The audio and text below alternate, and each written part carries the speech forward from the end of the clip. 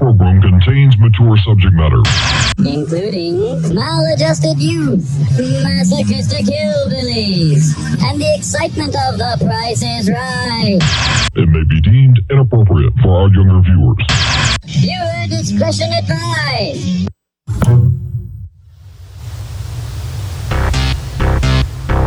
I would like, if I may, to take you on a strange journey.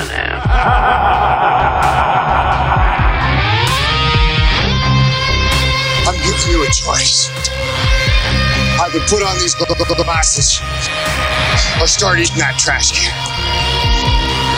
You maniacs! What is a man?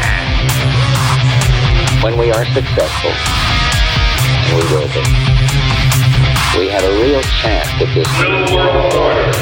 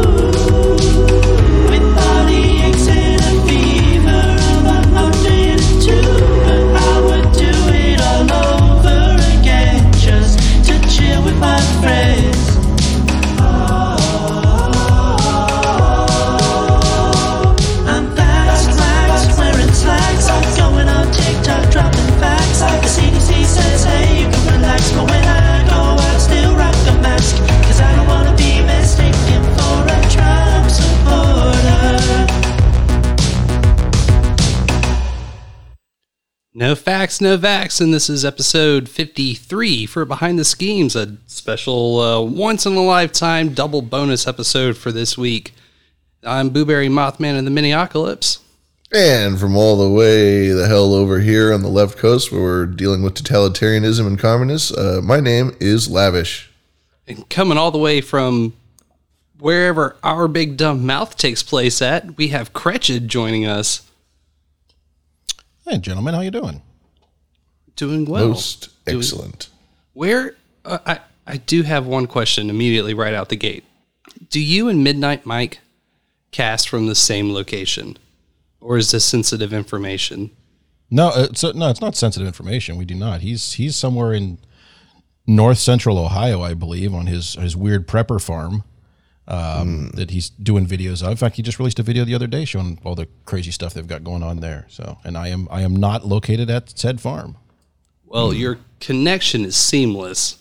I don't know how you guys work that magic, but it's some top tier bandwidth. Well, it's all about being on the interwebs. You guys heard of this thing? Al Gore invented it. It's great. We tried it every once in a while. It's a pretty good time whenever I get involved with that stuff. Yeah, there's lots of stuff to check out there. There's like Facebook and like YouTube. Well, that's when they check you out, but I see what you're saying. Yeah, don't use those. Get off of that stuff. Yeah. Have any of y'all used the Neva browser yet, or the Neva search engine? No. I'll see if that gets to critical mass. I don't have any interest in jumping on new things like that. I mean, I saw just I used Brave browser, and I just saw that like Brave is doing their own search engine. I'm like, hey guys, that's great. I got an idea. Stay in your lane, fix your browser, get browser sync working first, then maybe start looking at developing alternate search engines. Right. So I fear that's probably the downfall or the beginning of the end of the Brave browser if they're going to start doing stuff like that. Interesting. To start the show off, typically we draw a tarot card. Tonight was a little weird because as I was shuffling, I had two fall out at the same time, and I was like, well, I don't want to pick one over the other, so we got 2 cards for tonight. First one that fell out was the 6 of Pentacles from the Tarot de Marseille. 6 of Pentacles, also known as the 6 of Coins. In this card, the relationship to the problem has been arranged vertically. We are clinging to earth and heaven, fully accepting our reincarnation, like a tree rooted deep in the ground and pointed its branches into the sky. This is a card evoking self-generosity, physical pleasure, enjoying money in a well-managed economy, feeling beauty in everyday life, gourmet, and sensuality. The 6 of Pentacles praises the beauty of the world and feels like it merges into one with that beauty. We can invest in what we love. This is the cost of sponsoring art, buying a piece of art, etc. And the image for the 6 of Pentacles is very clear. It's a sort of a wealthier merchant man who holds a scale of justice, and he's giving charity to those that are, less fortunate than him, that are below him. So it's, right away it invokes charity, it invokes justice, and it invokes equality. Financial harmony. I like this particular paragraph. You have lived long enough in darkness to see the inner light. It is time to help the misfortune. Let's consider giving to a charity or reaching out to someone who needs your support. The generosity of this card is not limited in terms of money and material things. The immaterial gift of your presence is just as well received, even way better. Yeah, you can tell just from the image of the card, the poor people that are receiving the charity from the rich man, they aren't looking at the money. They're looking at him, and they're smiling, and they're talking to him.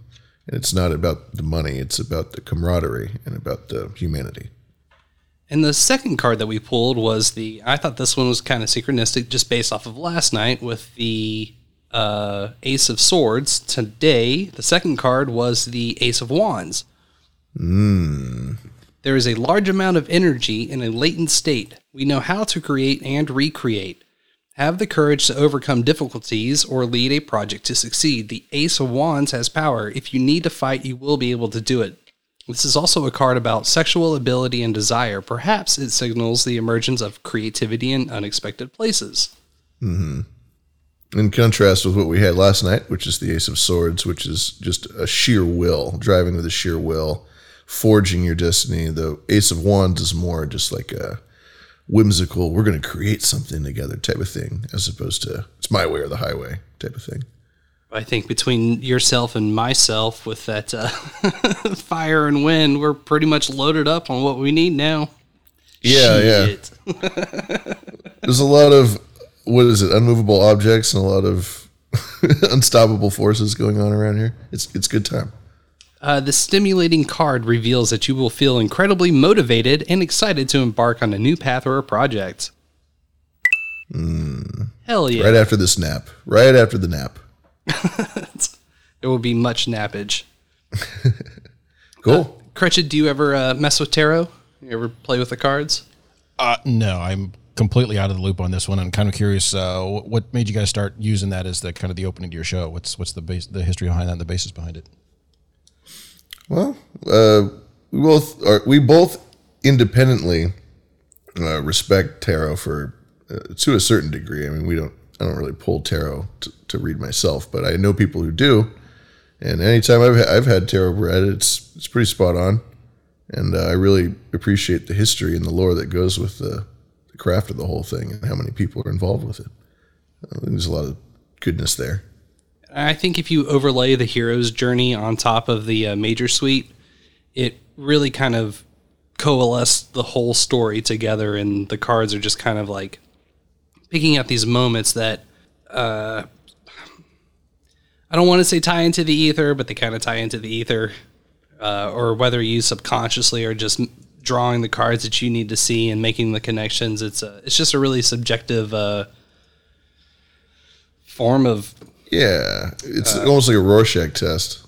Yeah, and you just see what you want to see. The habit specifically came from the past musical that I was working on. I'd gotten into the habit of drawing a card for every show, and I mean, that's why we do the intermission. That's why I do this tarot card. I'm trying to bring things that I was doing in my old normal life and introduce them here in like a fun, informative, and Forced his ways on all of us. Yes, very much so. Yeah, it's a good time.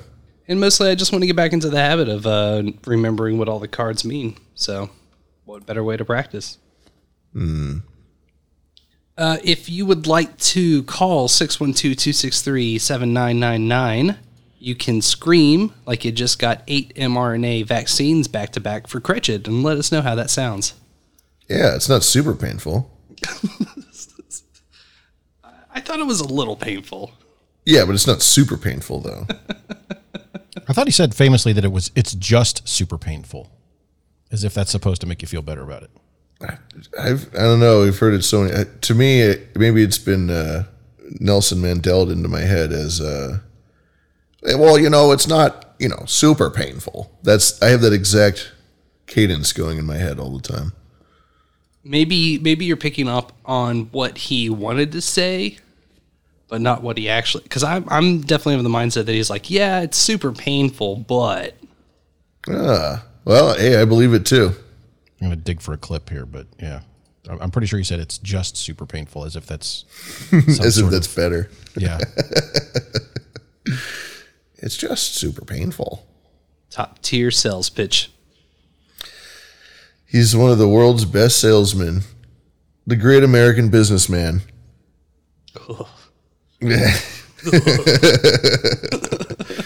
One of the things I love about the NA community is that we have enough techie guys in here to just slander him all day. They'll go into the specifics on what he did. He stole this, he stole that.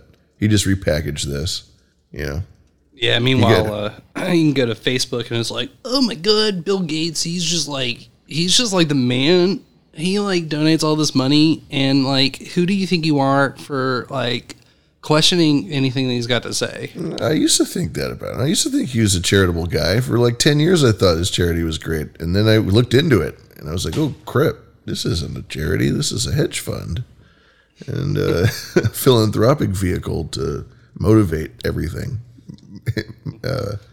Education and medicine, basically. Wake up and smell the sweet scent of PR. Yeah, that's how it is. Yeah, anybody who sets up a system of that size to give away that much money clearly has some sort of motivating factor behind it. Of course. So, and that's not to say if I had $40 billion, I wouldn't do the same thing. No, can't say that either. In fact, we just do it, but for the other way, right? We'd probably do it to fight these guys. That would be the idea, or maybe we'd just be one of them. You don't even get to be. I'm not sure what I'd do, but I certainly wouldn't go and kill kids with polio vaccines in Kenya or whatever he was. Right. Yeah, he wouldn't bring back polio. God. He's such a douchebag. I know. Or personally stifle. I mean, every business in the world runs on Windows, Excel, all the, it's the most important software in the corporate world. And he didn't get that way by accident. He crushed everybody doing that. A lot of great innovations were destroyed on his watch. Anyway. Cretched's on a show, Our Big Dumb Mouth, obdm.com. They do it's obdmpod.com. obdmpod.com. Yeah, which makes not a whole lot of sense, but hey, it's Mike's domain. Alternatively, ourbigdumbmouth.com. So it's Midnight Mike's show. I'm just there to make it worse. I don't know if I believe you on that. I'm gonna have to call bullshit, but we can revisit this if necessary. How long have you been involved? Let's see. Tell you what, because I'm a super nerd, I have a spreadsheet with dates getting tracked on it. So let me bring that up. But no, so Mike started the show in 2006, I believe. He actually predates No Agenda for the No Agenda fans out there. Heyo. So actually, he's coming up on episode 1000 of OBDM, so we'll have to do something special for that. It's later this year, but it's coming up, so something to be aware of. But the show's gone through several revisions. If you go back and listen to the early shows, it was very kind of loose and very very free form, and it was Mike hanging out with his friends, and he's a lot of bandmates they're in different bands in the Ohio area, and Then it kind of became more focused on paranormal and conspiracy and UFOs and cryptids and things like that. And, Mike's always described it, and I like the description. He's described it as like he wants to do a cross between kind of Art Bell and Opie and Anthony. So I don't think anyone's come close to that yet. I think Mike maybe has come closest, but it's so try to keep it fun, try to keep it light, but at the same time go into some interesting topics and that you wouldn't necessarily hear anywhere else. So live Wednesdays 7 p.m. Eastern and Saturdays noon Eastern every week, twice a week. Nice. You guys do Saturdays. Saturdays are it's really cool when you commit to a Saturday show because there aren't enough of them, I think. Yeah, it's nice to kind of like get up in a haze and go get your coffee and smoke your morning cigarette, and then boom, it's time for OBDM. Mm. Yeah, and so I did just look it up because you asked the question, when did I start getting involved? I started listening. I started as a listener in easily 2016, maybe 2017. No, it was earlier than that, maybe 2015, 2016. I specifically remember listening to a show where Mike came up with this theory. I think he posited it kind of in jest, but as we've talked about it more and more, it's something that's come up quite a few times, that somehow that the Sasquatch are somehow involved potentially with the UFO sightings. Often you get a UFO sighting and you get a Sasquatch sighting kind of in the same area around the same time. And maybe the reason we can never find these damn Sasquatches are simply being used as enforcers or muscle for the gray aliens who don't have a whole lot of physical capability behind them. So I remember hearing that and laughing out loud as I was driving to work. And that must have been maybe late 2015, early 2016, somewhere in there. I started kind of just donating a little bit to the show to show my support for it. Then kept upping those as I was enjoying it more and more. I started posting live images in a Slack channel and then eventually in the Discord channel, so to kind of give a visual element to Mike and to Joe and to Clown Baby. And then we moved that to the live stream, and then eventually added a microphone and camera and all that, and just kind of kept moving over. And then when Joe was kind of on hiatus last year, he went to Mexico for a couple of months. His husband lives in Mexico, so he's trying to figure that whole green card or whatever the thing is. I don't know. That's Joe's thing, but it's tough to be across a border like that. So I've been sitting in on the chair, basically keeping it warm for him, and it's been fun. Yeah, it is fun. It's a super tight production. And I fully blame Sir Seat Sitter from Abs in a Six Pack for I don't know if there's like an equivalent for hitting someone in the mouth or maybe abducting them and anally probing them, but the show it took me in the mouth. In the mouth, yes. But once I got onto the YouTube and I realized what it really entailed, I was sold. Like the moment that Mike entered the OBDM bathroom, that specifically is the moment I was like, shit, okay, I'm here for this show. Yeah, that's been a relatively recent ad trying to do green screen work and some live video. That's been played with in the past, and sometimes he had one that was a Star Trek bridge, and I would show up on the view screen on the Star Trek bridge, and trying to play with it a little bit. I mean, honestly, we've seen a lot of capability, especially in the last year or two, for live streaming video production and audio production stuff becoming pretty accessible and pretty easy to do. But at the same time, it like you said, it adds a little bit extra to what would ordinarily just be two guys talking about UFOs or whatever. So it makes it more fun, and I think it keeps people interested. It caught your eye, and I think that's kind of the idea behind it. No doubt, and it worked. And that's why I brought those clips to Misinformed Nation, a show about audio podcasts, but I'm here to talk about the video. Well, to be fair, and I think it's always Mike's goal to ensure that the true product of OBDM of the show is the audio podcast. And we always try to drive people to that, because at a certain point, we're going to say something, we're going to do something, or without any warning, we're just going to get booted off of YouTube and all the, we're on Twitch and DLive and Float and all those things. We're going to get booted off of all of that for no reason. I mean, some blue hair 23-year-old with a degree in, Pan-Asian gender studies is going to get upset at something. I was one of those things last year. I'll let you guess which one. The blue hair? degree in Pan Asian Gender Studies. You were Asian last year? Either one works. Well, I always can, if that happens, I can always fall back on my master's degree in medieval Canadian music theory, which I paid $165,000 for. It's so I'm working 3 jobs at Starbucks to make that up. It's not going to happen. God damn. But anyway, so Can you at least play an old instrument like a lute or something? no, I have no music ability. Doesn't mean I don't have a master's degree in it, but because fair enough. that's the advantage of the modern education system. But anyway, to your earlier comment about video effects on an audio podcast, OBDM is truly a audio first podcast. So the video is an added bonus. The video is kind of a fun thing for people on Wednesdays and Saturdays, but the true product is the audio. It has a much higher quality than the live stream. It's everything needs to be done in such a way that it's still reflective if it's on an audio podcast. So if we're running video, often Mike or I will describe what you're seeing on screen, just so it does at least make sense to people who listen to it later. For sure. And there's a lot of sound beds that go along with it that, I mean, just through and through, it's you can tell that he takes time. I'm not sure how much you're involved with the creation of it as well, but just the playing off of it and building it up in the listeners' heads. Like, I don't know if you saw in the green room, but we have a trap door. That's where we keep our one of our older co-hosts. He lives down there with a dead dog.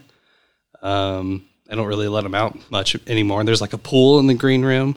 We just don't have any videos, so most of the time we're just talking about swimming laps in the green room and shit like that. But it's fun. It adds character to a space. It really brings the listener in, just like the smoker from the Hog Story show. And I'm getting ready to be put down in the cellar myself. I know my place. I know what's coming. You guys are going to have to share the dog, though. I can't just...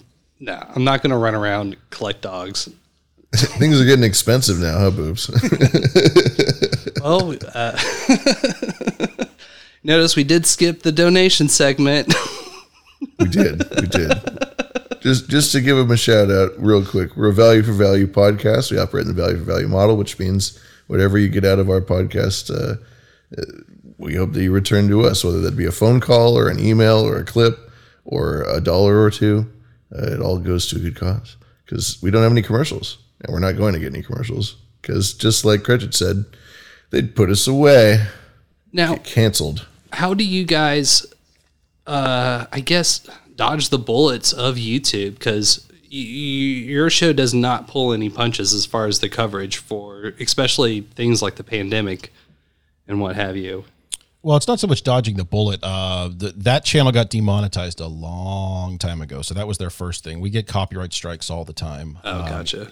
We got a copyright strike from the 3rd of July show where Mike played a clip from Independence Day. And Independence Day, yeah. We talked about that for a few minutes, and even though that clip was, I think he said he sped it up by 15%, they still caught it, flagged it, and then they didn't delete that show, but they did say any money you make on this one's going to go towards the copyright holder. And it's like, well, great, you demonetized this like 2 or 3 years ago, so that's doesn't matter. But to your question, at times we will have to be circumspect about things that we do say. For the longest time, even saying the word COVID or coronavirus or any of that was kind of like, instant banning. But I think they've had to back off on that because you can't across the board do that. So if you go back and listen to shows a year and a half ago, Mike would always say CV. That was his way of getting around it. And I would say CV joint.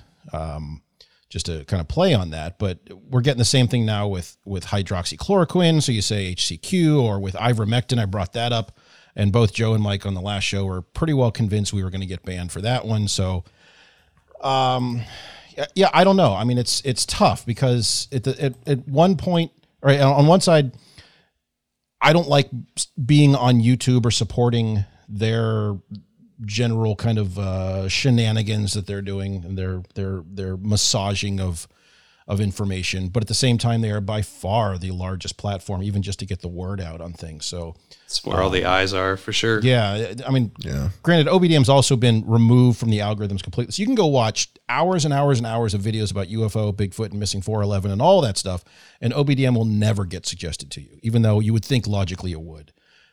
So we've long since been removed from that, but it's still the place where people are gonna discover it. All the eyeballs are there, like you said, and also it's the easiest. People are the most comfortable with that. If you say, here's a link to YouTube, everyone understands what that is. They either already have an account or they're familiar with it. They click the link and boom, they're watching the show. As opposed to any of these alternate platforms where, I'll get links to them. Hey, check out this link. And you click it and the first thing it does is like sign in with your account. Like, well, now you've already got like an extra step I have to do before I can watch this video sort of thing. So it's a challenge. I bring it up every now and then, but I think it's still an interesting statistic that and we mentioned it earlier on that, about search engines, but the largest search engine in the world is clearly Google.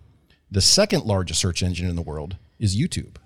It's not even a search engine, but based on search volume alone, it is the second largest search engine. Sure, and that makes sense. So there's so many eyeballs there that you kind of have to be there. But so no, I think you just have to be circumspect about topics, but I think you can still delve into them, and have an open and honest conversation on topics that ordinarily would get booted right off, but not yet anyway.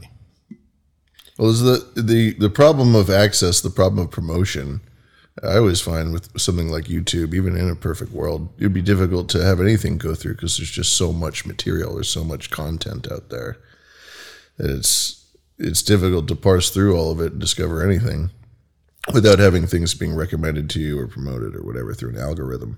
Yeah, that's certainly a something to be aware of as well. The sheer amount, the sheer volume of video or audio with the video back end or whatever on it that gets uploaded there. There's no way anybody can keep up with that. So all the administrative stuff clearly is all automated, but at the same time, you'd think, well, then there's got to be a wealth of information out there I can find, but you'll notice that it's difficult to find things on certain topics. So they've got their algorithm stuff down pretty solid on that. Mm-hmm. One thing I was pretty impressed about was the Dan Rather clip that you had pulled about the World Trade Center bombing back in the 90s. Because with as much shit that I've looked at over the years, never seen that video, never heard about it. Yeah, so here's some secrets about YouTube. They're indexed not just by Google. So first of all, stop using Google as a search engine, just in general. Don't do that. But because Google will sit on results. And you see those memes posted all the time. Hey, I went here and I typed in, is Trump A? And this one it says this. And on this one it says this. Ha, ha, ha. But you see that all the time. And they do go in and manually edit searches. But you can still pull clips off of YouTube because it gets indexed both by Bing and DuckDuckGo as well as I'm sure others. But so use alternate search engines. You can still find clips out there that are buried way deep in the bowels of YouTube somewhere. But if you go to do that exact same search on either Google or the YouTube search engine itself, it does not come up. So it's worth doing. So we did the report from 60 Minutes about the swine flu vaccine in 1976, I think it was. And they did a report about how several people died and they canceled the vaccine rollout and all that stuff. And that was 60 Minutes where, today they wouldn't touch that with a 10-foot pole, but no, that video is still out there on YouTube. I actually think I have one of the old school commercials for it. I wonder if I can find it. It's pretty funny. Yeah, that's a good point though. You can go back and see for yourself. They have to get rid of that stuff because the normalization that's going on right now, to use maybe an obscure phrase, but I'm sure you know what I mean when I say that, normalization, to just see how much things have changed in such a little amount of time. But people don't even think that things have changed. People don't acknowledge the change.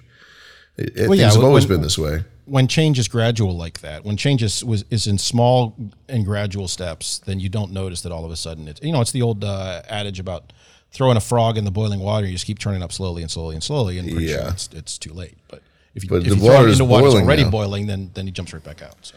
Right. And the question is, how hot does the water have to be? How hard does it have to boil for you to realize that it's boiling? And people just they won't look down. They won't acknowledge the problem, the real problems. Well, I think you kind of get things like that on occasion where someone will say something then immediately backpedal like the next day. And it's either like, okay, they either got a phone call or they got enough pushback that they realized that was a little too much. That was a bridge too far. We have to, take a step back on that one. So yeah, I saw one. I think what was it today that they said they're going to plan to have and it's no details on it yet, but they're going to plan to have government representatives go door to door to let people know the vaccine is available. And I'm thinking that's a good way for people to end up shot, and it's not going to be the people at their house. So that was Kamala that said that. She said that, there's a clip out there. I could find it where she says that we're going to have people go around door to door, people's houses who haven't been vaccinated. That's terrifying. Yeah. And the larger question with that is, where's that list come from? Because again, and I point this one out to people all the time. If you were one of the people who jumped in, not jumped in line, but got in line early back in, January, February, March sort of thing. If you remember, they were doing these huge drive-in vaccine things. They would take over the county fairgrounds or an NFL stadium or something, and they would just have thousands and thousands of cars, and you would pull up and there'd be somebody on each side, and you'd roll down your windows, and they'd give you your shot, and they'd write down the information, they hand you your card, and off you go. They weren't tracking who those people were.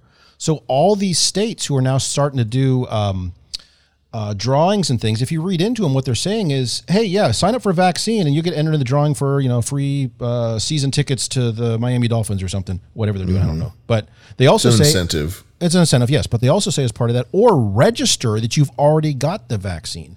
So the problem is they rolled this out so quickly, they didn't closely track who got it and who didn't. Even as weird as it is, I mean, even Germany was a little more organized in the 1930s. But you can tell at this point they realized they didn't catch that. So like I even get that through my giant corporation at work where they're saying, hey, let us know you got vaccinated, and also click here to show proof, or upload your proof that you got vaccinated. We'll enter you for prizes. And you read about it, it's like get a new iPhone or something. It's like, I don't care. I'm not an iPhone to prove you've been vaccinated, sort of thing.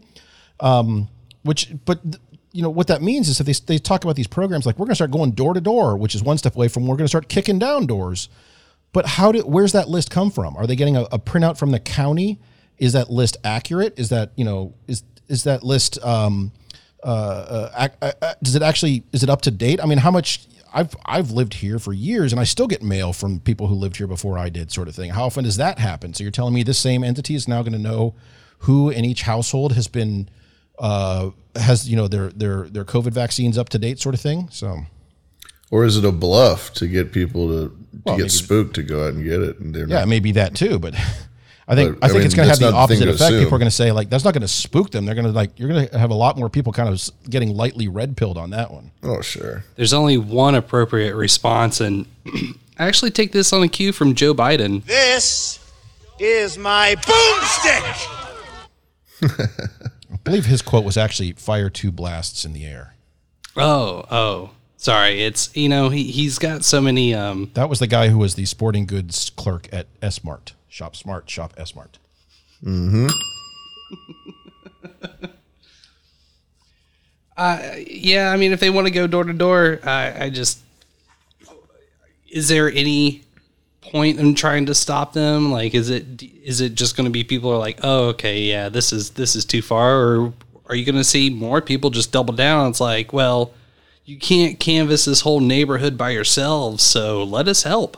We want to be part of the solution. There's stories every 10 years about the census, and how there's always stories that the census people are going around and they just want to know how many people live in your house, what their ages are, that sort of thing. Very basic information. But there's always stories about people generally in more rural areas, but I think it happens in inner cities as well. As they're canvassing, people are taking pot shots at them because generally people don't necessarily need the government up in their business. So now not only is the government going to come around, but they're going to force you or heavily encourage you to, take 2 shots of an experimental viral treatment, or 1 shot, I guess. But can you explain to me if you're familiar with any of the matter, where does the chemo actually come in? Because I keep hearing about there was the doctor, not doctor, he's in one of the vaccine documentaries. I'm blanking on his name, but I remember last winter when more and more information was coming out, a lot of folks were comparing the gene therapy to chemotherapy.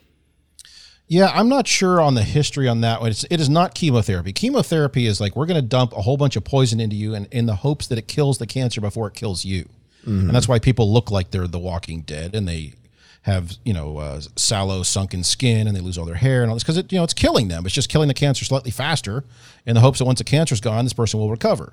So I don't know where the relationship between chemo or the references, I guess, between chemotherapy and the COVID, especially I think what they're referring to specifically is the mRNA vaccines. Right, not the Johnson & Johnson. Right. I think what they're saying is, I think the implication here is that, like chemo in the sense you're trying to kill the cancer before it kills you, this, the mRNA, which I think you could probably argue would be gene therapy or at least some sort of viral therapeutical. It's not a vaccine by any stretch of the imagination until they redefined the word, by the way. Which is what they've basically done. But and after they did that, I did go out and I bought a new book. It's a Webster's Unabridged Dictionary from 1983. So it's like, it's got the old definition. I also have a dictionary from 1929, which is fun to go through and read. But oh, nice. Oh, man.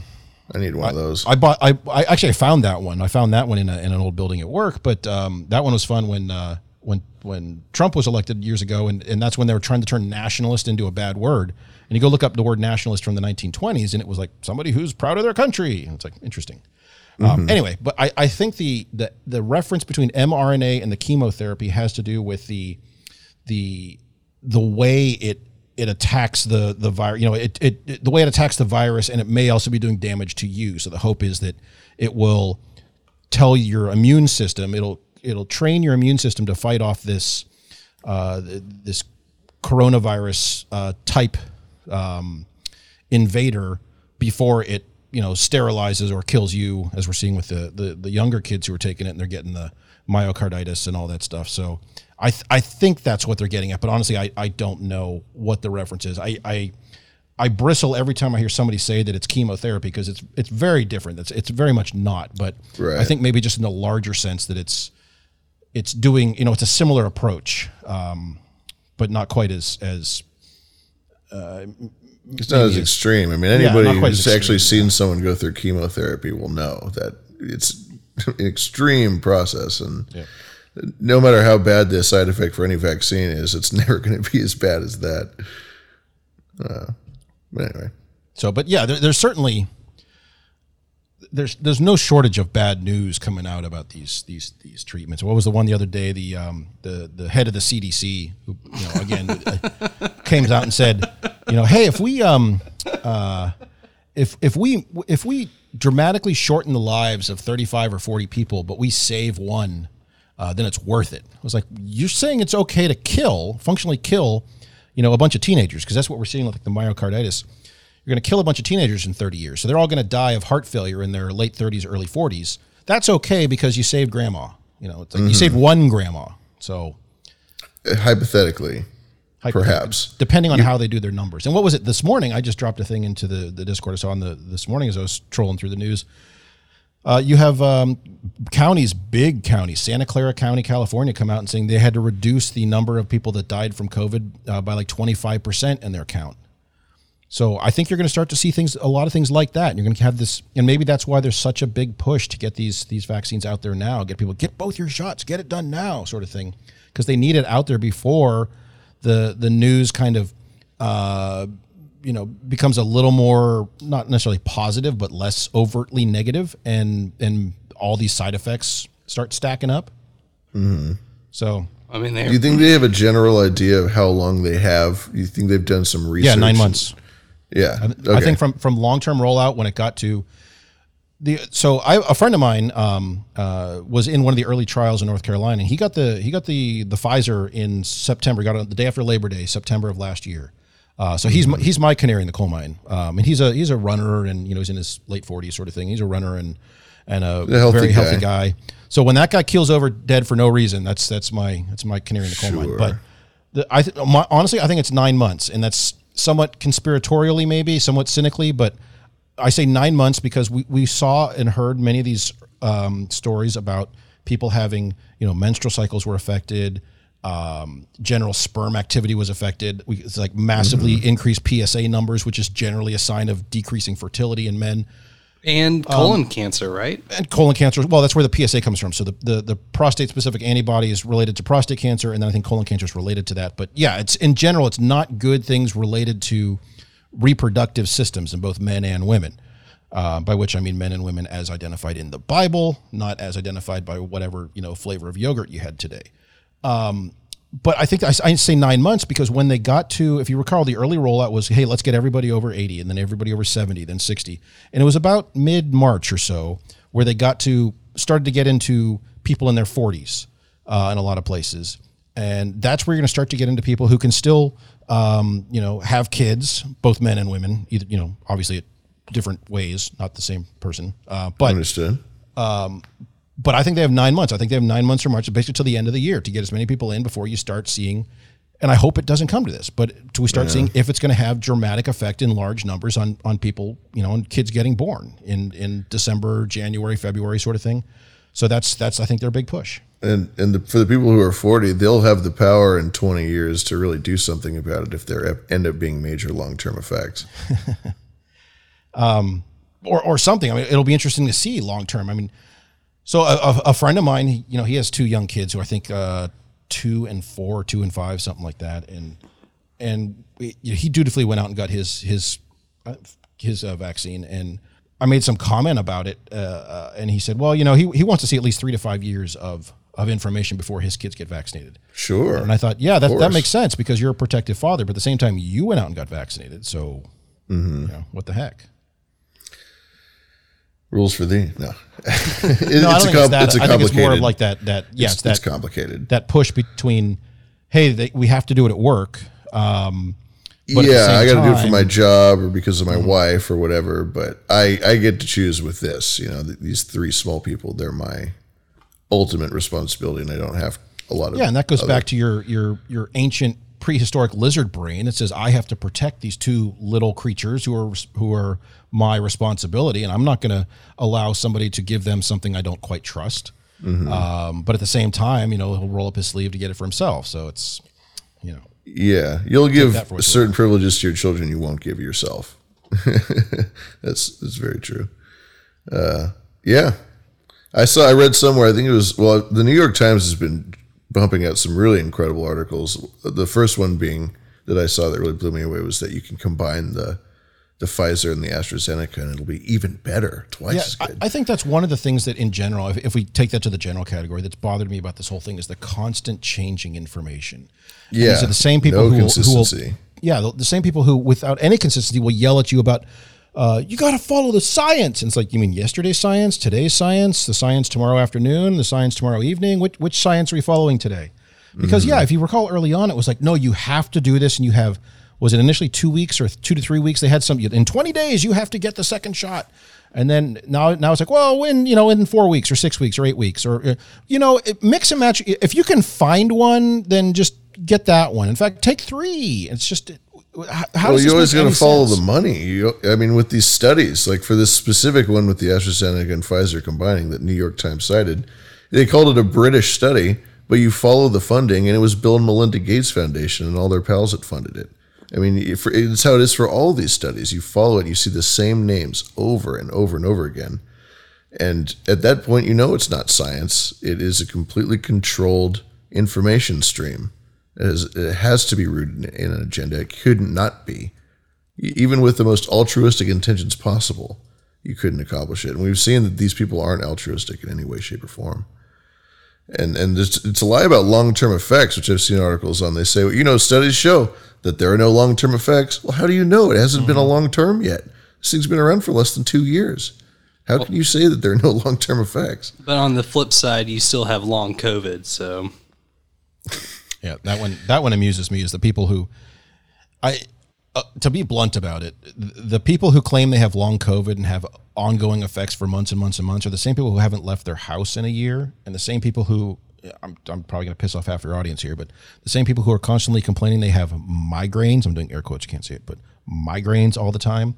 It's like, I know people who get legitimate no shit migraines. You know, that puts you on your ass. You're getting those halos and stars, and they are down for the day or two and sometimes require hospitalization. People who complain, I've got a migraine again. Oh, look, it's gone at 7 o'clock sort of thing. No. You're just, you're just a wimp.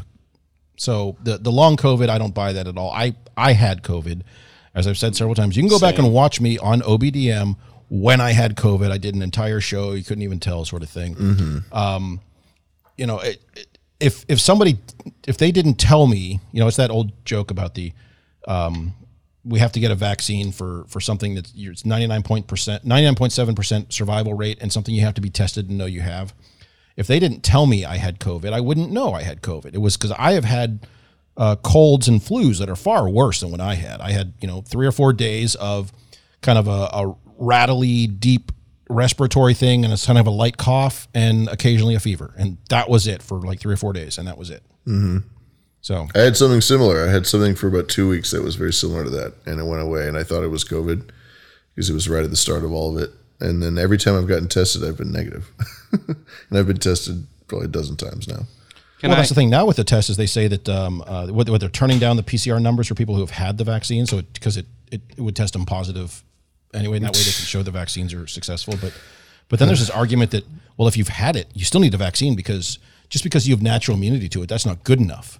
And I was like, well, what if I just say I got that and I just mail $40 to Pfizer? Is that the same thing? Can we just call it even at that point? Because that's all you guys want.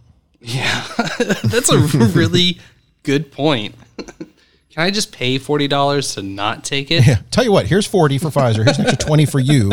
Shut up about it. It's like the ad-free version of some movie or Spotify service, but at a higher level. Just leave me alone. Here, you wanted $50 out of me. There you go.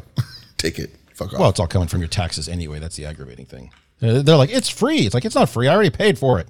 That's what bugs me about this is there's so much more than just greed going on here. If we're going to assume that this is what we think it is, there has to be an element of, it's a game for these people. They like doing this. It's fun. I think there's definitely an element to that. I think it's let's see what we can get away with, because these are the same people who are interested in Agenda 21, Agenda 2030, all that stuff. They're not just rich; they choose to participate in this sort of thing. Yeah, and it's the same people. So I think it's kind of like the French in the Monty Python and the Holy Grail, where they're joking with them about the Holy Grail, and he's like, I told them we already got one. It's like, well, see what else we can tell them. All right, tell them they have to wear 2 masks. Tony, go out and say they have to wear 2 masks. Do it. I'll give you $50. Right. Yeah. And he does. And people are like, and a lot of us go, what? No. And then there's like that 20% of people are like, well, that doesn't seem right, but okay. Mm.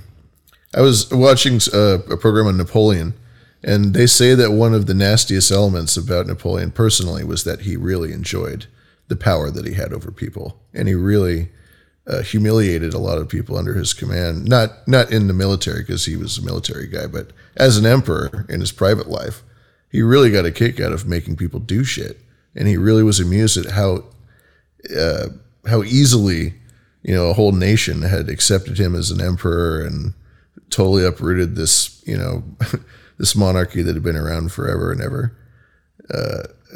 You never hear that about him, but that's a part of it. They really enjoy it. It's fun.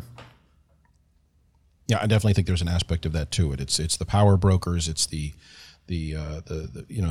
powers that be. It's Powers Booth himself.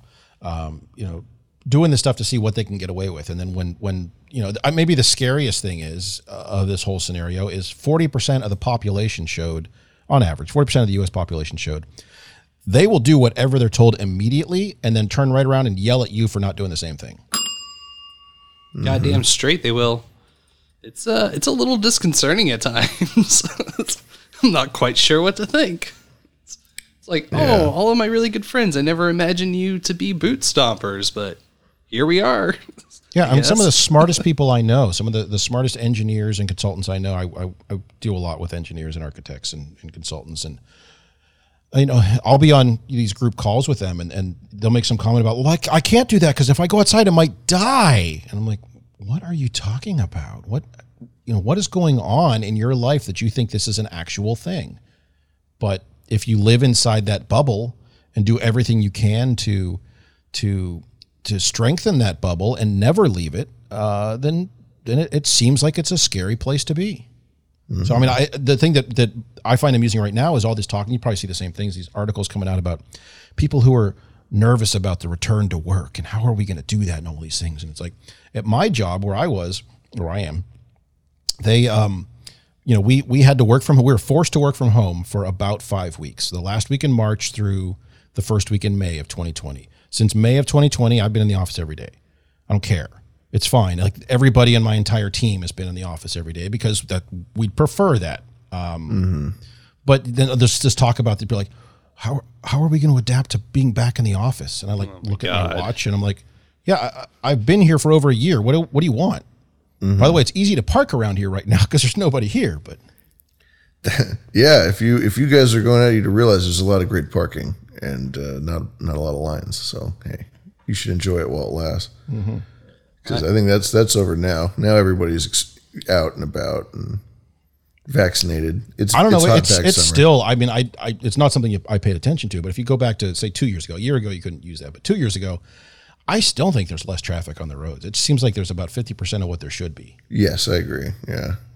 So I think there's a lot of people you're right, who will occasionally venture out to, go do something on the weekends or. Well, I mean, just being in the usual vacation spots, like, let's say Vegas or Hawaii. I mean, those places are just being ruined right now. The crowds there are unbelievable. Especially this weekend. Probably all wearing masks, right? No, I mean, I think that the big deal is that now you don't have to wear a mask. And where I'm at, which is a liberal hellhole, we don't have to wear masks anymore. Which liberal hellhole are you in? I live in the Bay Area. I live in the San Francisco Bay Area. I lived in Concord for a number of years. I live in Concord now. All right, then. There you go. You're in LA now, right? No. Nowhere near LA. Oh, and I don't mean to dox you if you don't want to share your location. I saw currently in the Eastern time zone. We'll go with that. Okay, that's fair. And here, I mean, starting probably about last week, there's a real, honest, noticeable effort. People are not wearing masks anymore. And that 55% that I think it is, that I always say it is, that actually that think this is all a racket, but they don't have quite the majority to overcome that 45%. They're finally open and they're finally not wearing the mask again. And it's such a huge, huge thing. Yeah, we went into an interesting thing back in I don't know when it was. It was late May, maybe early June. I think it was late May. So I work for a big company and they sent out this big thing about we're requiring everyone to get vaccinated or you're fired. And they didn't say it that bluntly, but that's literally what they said. We're sick of this, get the vaccine or you're fired. And I'm like, I'm not sure you can do that. But they went through it, and then there was clearly coordinated because then all the different VPs all sent out their personal message on why this is important and you must get vaccinated. And I saved all those emails. And the great thing about it was those emails were all like, from the desk of the VP of whatever, and there was the name and they do a little signature. And I was like, great, now I've got your name on it. So if this is forced upon me and I need to name the company in a lawsuit, I can name you personally because even though the vaccine companies have immunity, and you might argue the larger corporate entity that I work for may have immunity somehow. When people put their name on an email, that's a personal direction or direction from a person.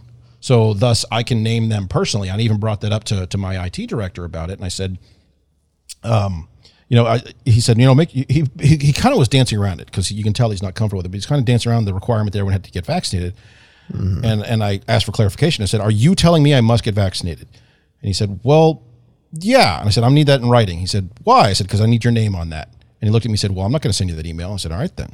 So, because they're recognizing that, wait a minute, all these people who just kind of throw their name on something, that's actionable.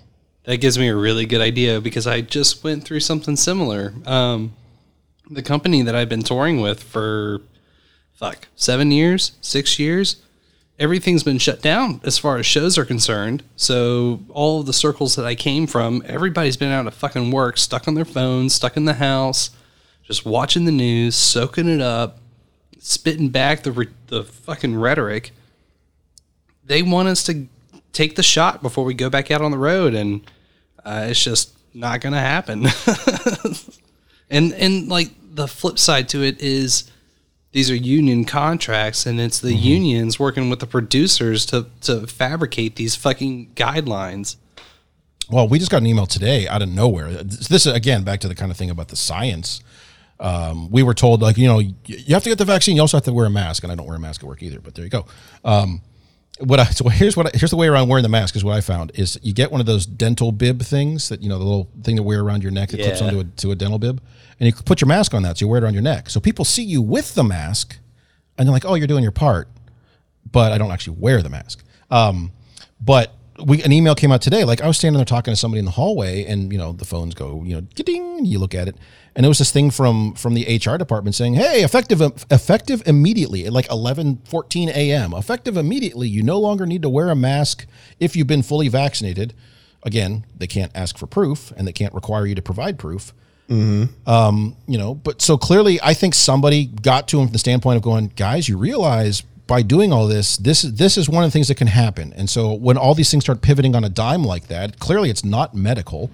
It's being used for political or other things, other reasons. And when they immediately turn around on something that for the last 2 years they've been so adamant about yelling at you as you're walking between buildings at work because you don't have a mask, you're like, I'm outside, you idiots. What do you want? They're like, put a mask on. So they're so adamant about it, but now on a dime, it's like, oh no, you don't need it anymore. It's like, you morons. So I think we'll start to see a lot of that coming in the next, and it's going to take years. It's going to take 5 or 10 years for a lot of this to shake out. But I think there'll be some monster lawsuits. I hope so, man. I think there's going to be a lot of coming down from PTSD because people have been pistol whipped over the back of the head with misinformation. Well, there's a lot of red pilling going on as well, I think, because it just the people are driven to that point. You know, you can't just keep being abused like this over and over again. I don't know. I thought that there were going to be lawsuits in the beginning, and that never happened.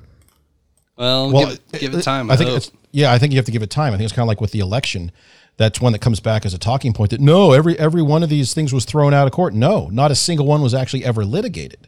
So I think it was the same thing with the with anything related to COVID. They're like, we're just not going to litigate this now. You have a lot of judges and grand juries who just won't do it.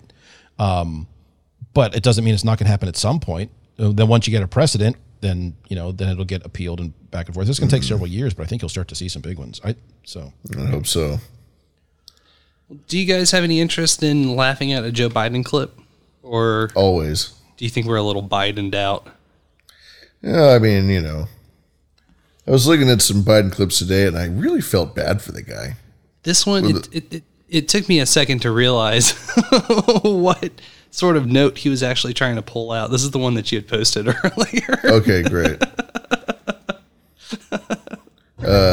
Should we give some context to it? He's visiting a northern Michigan cherry orchard. This is on the 3rd of July. And he was, I guess, it's just one of those impromptu, hokey, let's go hang out at a little local business and I'll buy a pie and do a photo op thing. And the cashiers, while he's buying something from the gift shop or something, they start fucking handing him phony baloney questions. They start asking him questions, and he gets so kerfluffled he pulls out his notes from his inside jacket pocket to answer these apparently random questions. Can I ask you a question? Sure. Right now, sir? Yeah. With the most recent hack by the Russians, would you say that this means We're not sure it's the Russians. Okay. With I got a brief as I was on the plane. That's why I was late getting off. I'm surprised he corrected that. Right. If it's not the Russians, then who could it be? It's always the Russians. And he jumped in there right away. And it's interesting that he came out immediately and said, no, we're not sure it's the Russians. I'm like, Points for him on that. The caller is inside the house. It's not necessarily Russians. That's a political move. Sorry, go ahead. And Stick it right in. All right. Would you like your receipt? Do you know who it might be, sir? I'll be in better shape to talk to you about it Never. After I've had my briefing. Pulls out the note. I'll tell you what they sent me. Okay. Who's they? Tell you what they Well, sent it's me. clear this guy isn't in charge of anything. No shit. God, there's no way to show this over audio, obviously, but there's a clip of him walking away from the shop and like back to the car, and he can barely fucking walk. So that's the one where he stops and looks at people, and then someone has to point for him to keep walking. That may See, be they're walking in the orchard, so they're in this beautiful. No, this one he was leaving a building, and he like got confused which way he's supposed to be going, and he has the look like he doesn't know where he is, because he doesn't. And someone like has to come over and point and gesture for him to keep going this way, sort of thing. He's in this orchard. He just stops walking. He's like with 5 people, and he just starts looking at the ground. And he just starts looking at the ground. He just and everyone's walking. They're like waiting for him, and he just stands there and looks at the ground for like 10 seconds.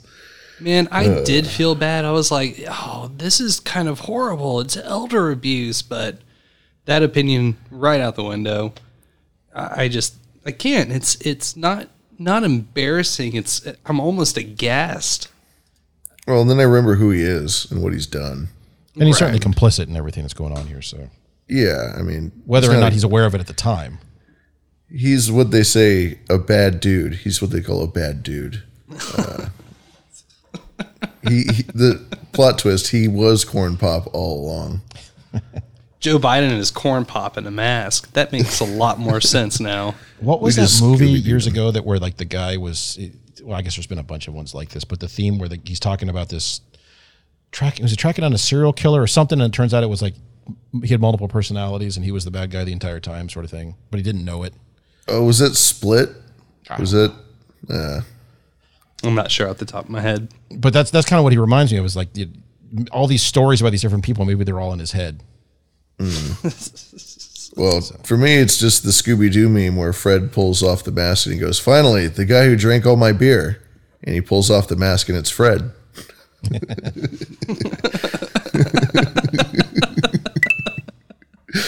Hell yeah.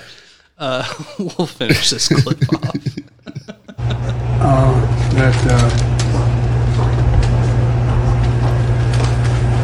The idea, first of all, we're not sure who it is for certain, number one.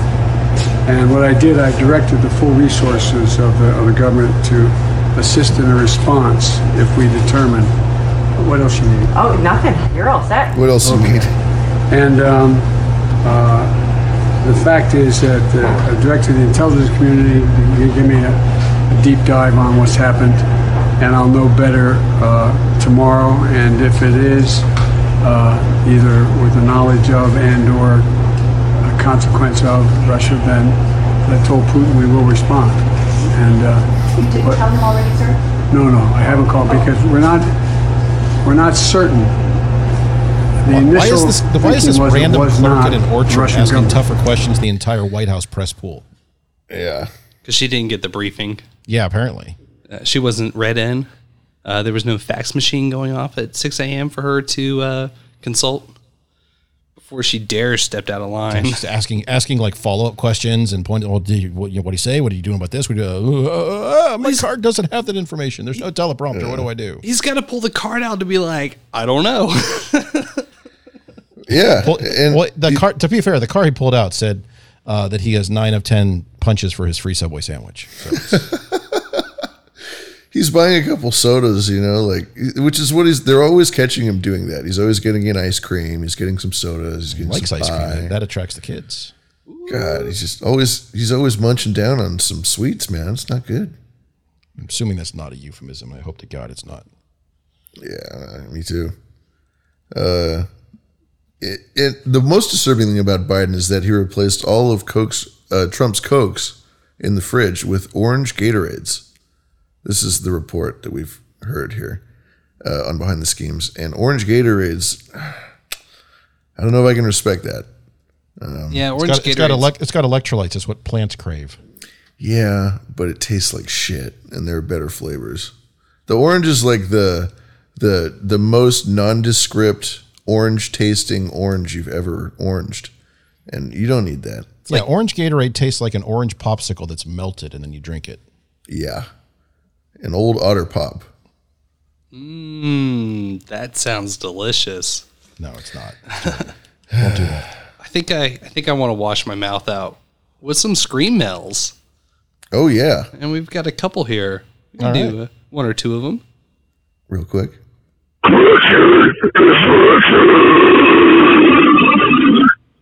think we have our new metal band singer. That's a 10 out of 10. Calling in there in the wrong number. That was Hunter after a binge. Stop talking about my dad. Stop talking about me. Whatever you see on Twitter, it didn't happen. Delete those photos you have. That was great. Great scream. Great scream. Thank you, Freak. And this one's a little bit longer.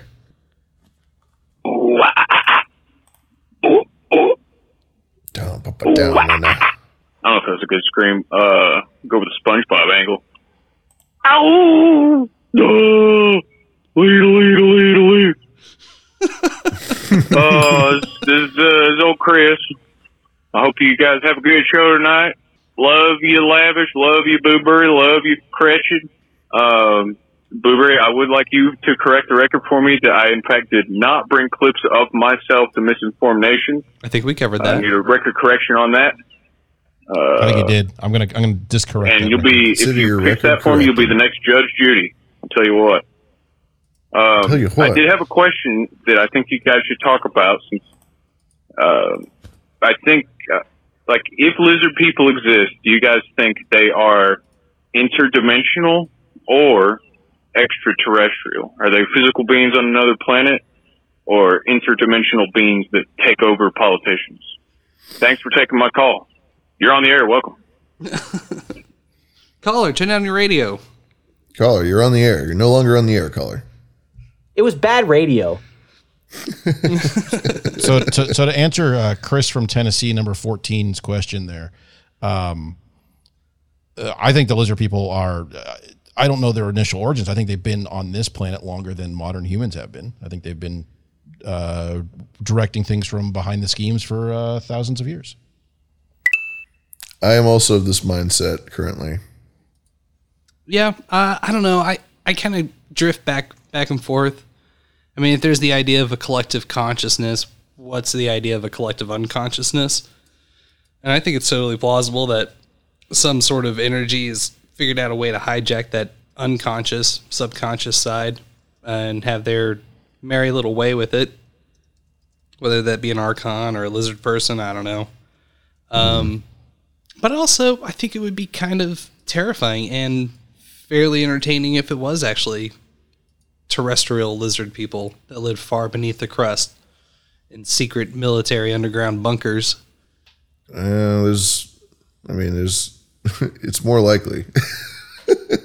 Just from a weird perspective. I don't know if it makes sense when I say that, but I've said on OBDM many times, I like the general concept of the interdimensional stuff. I like that as a higher concept for how things are structured, which can explain a lot as to why things can kind of show up in one place and not be immediately found. So it's possible that there's, multiple layers to our universe as we understand it. And that's where some of these, wackadoo lizard creatures who are all part of the royal family and the Pentaveret came from. And they have ways of communicating with them. I like the ideas that the military has sections where they do DMT to communicate with. I think this is an Alex Jones thing. They do DMT to communicate with, these other things, and they have a regimented way of being able to communicate with interdimensional beings through drugs. I love that. Who wouldn't love that as a story, huh? I mean, well, there was a movie, about 10 or 12 years ago called The Men Who Stare at Goats, which was about the military. It's like an actual no shit, this actually happened about, they tried to use, kind of like the idea of what was it called? Was it Project Stargate? Am I getting some of these mixed up? But like where they actually were trying to create use psychic powers as kind of remote viewing and that's where I think a lot of this talk of DMT and seeing entities and things comes from is like, there's been government studies on, is this a legit thing? And can we, or not even not is it legit, but can we use this to our own purposes? Spy on the Russians with it. Or whatever, you know. Or anyone. So, you know, they did MK Ultra was the same idea. It's like, hey, if we get these people so whacked out, maybe we can like tap into that kind of like that lizard brain consciousness. Mm-hmm. And then we can use it to spy on the Russians. We are all the lizard people. Let's not forget. Yeah, we each have a little bit of a lizard person in us.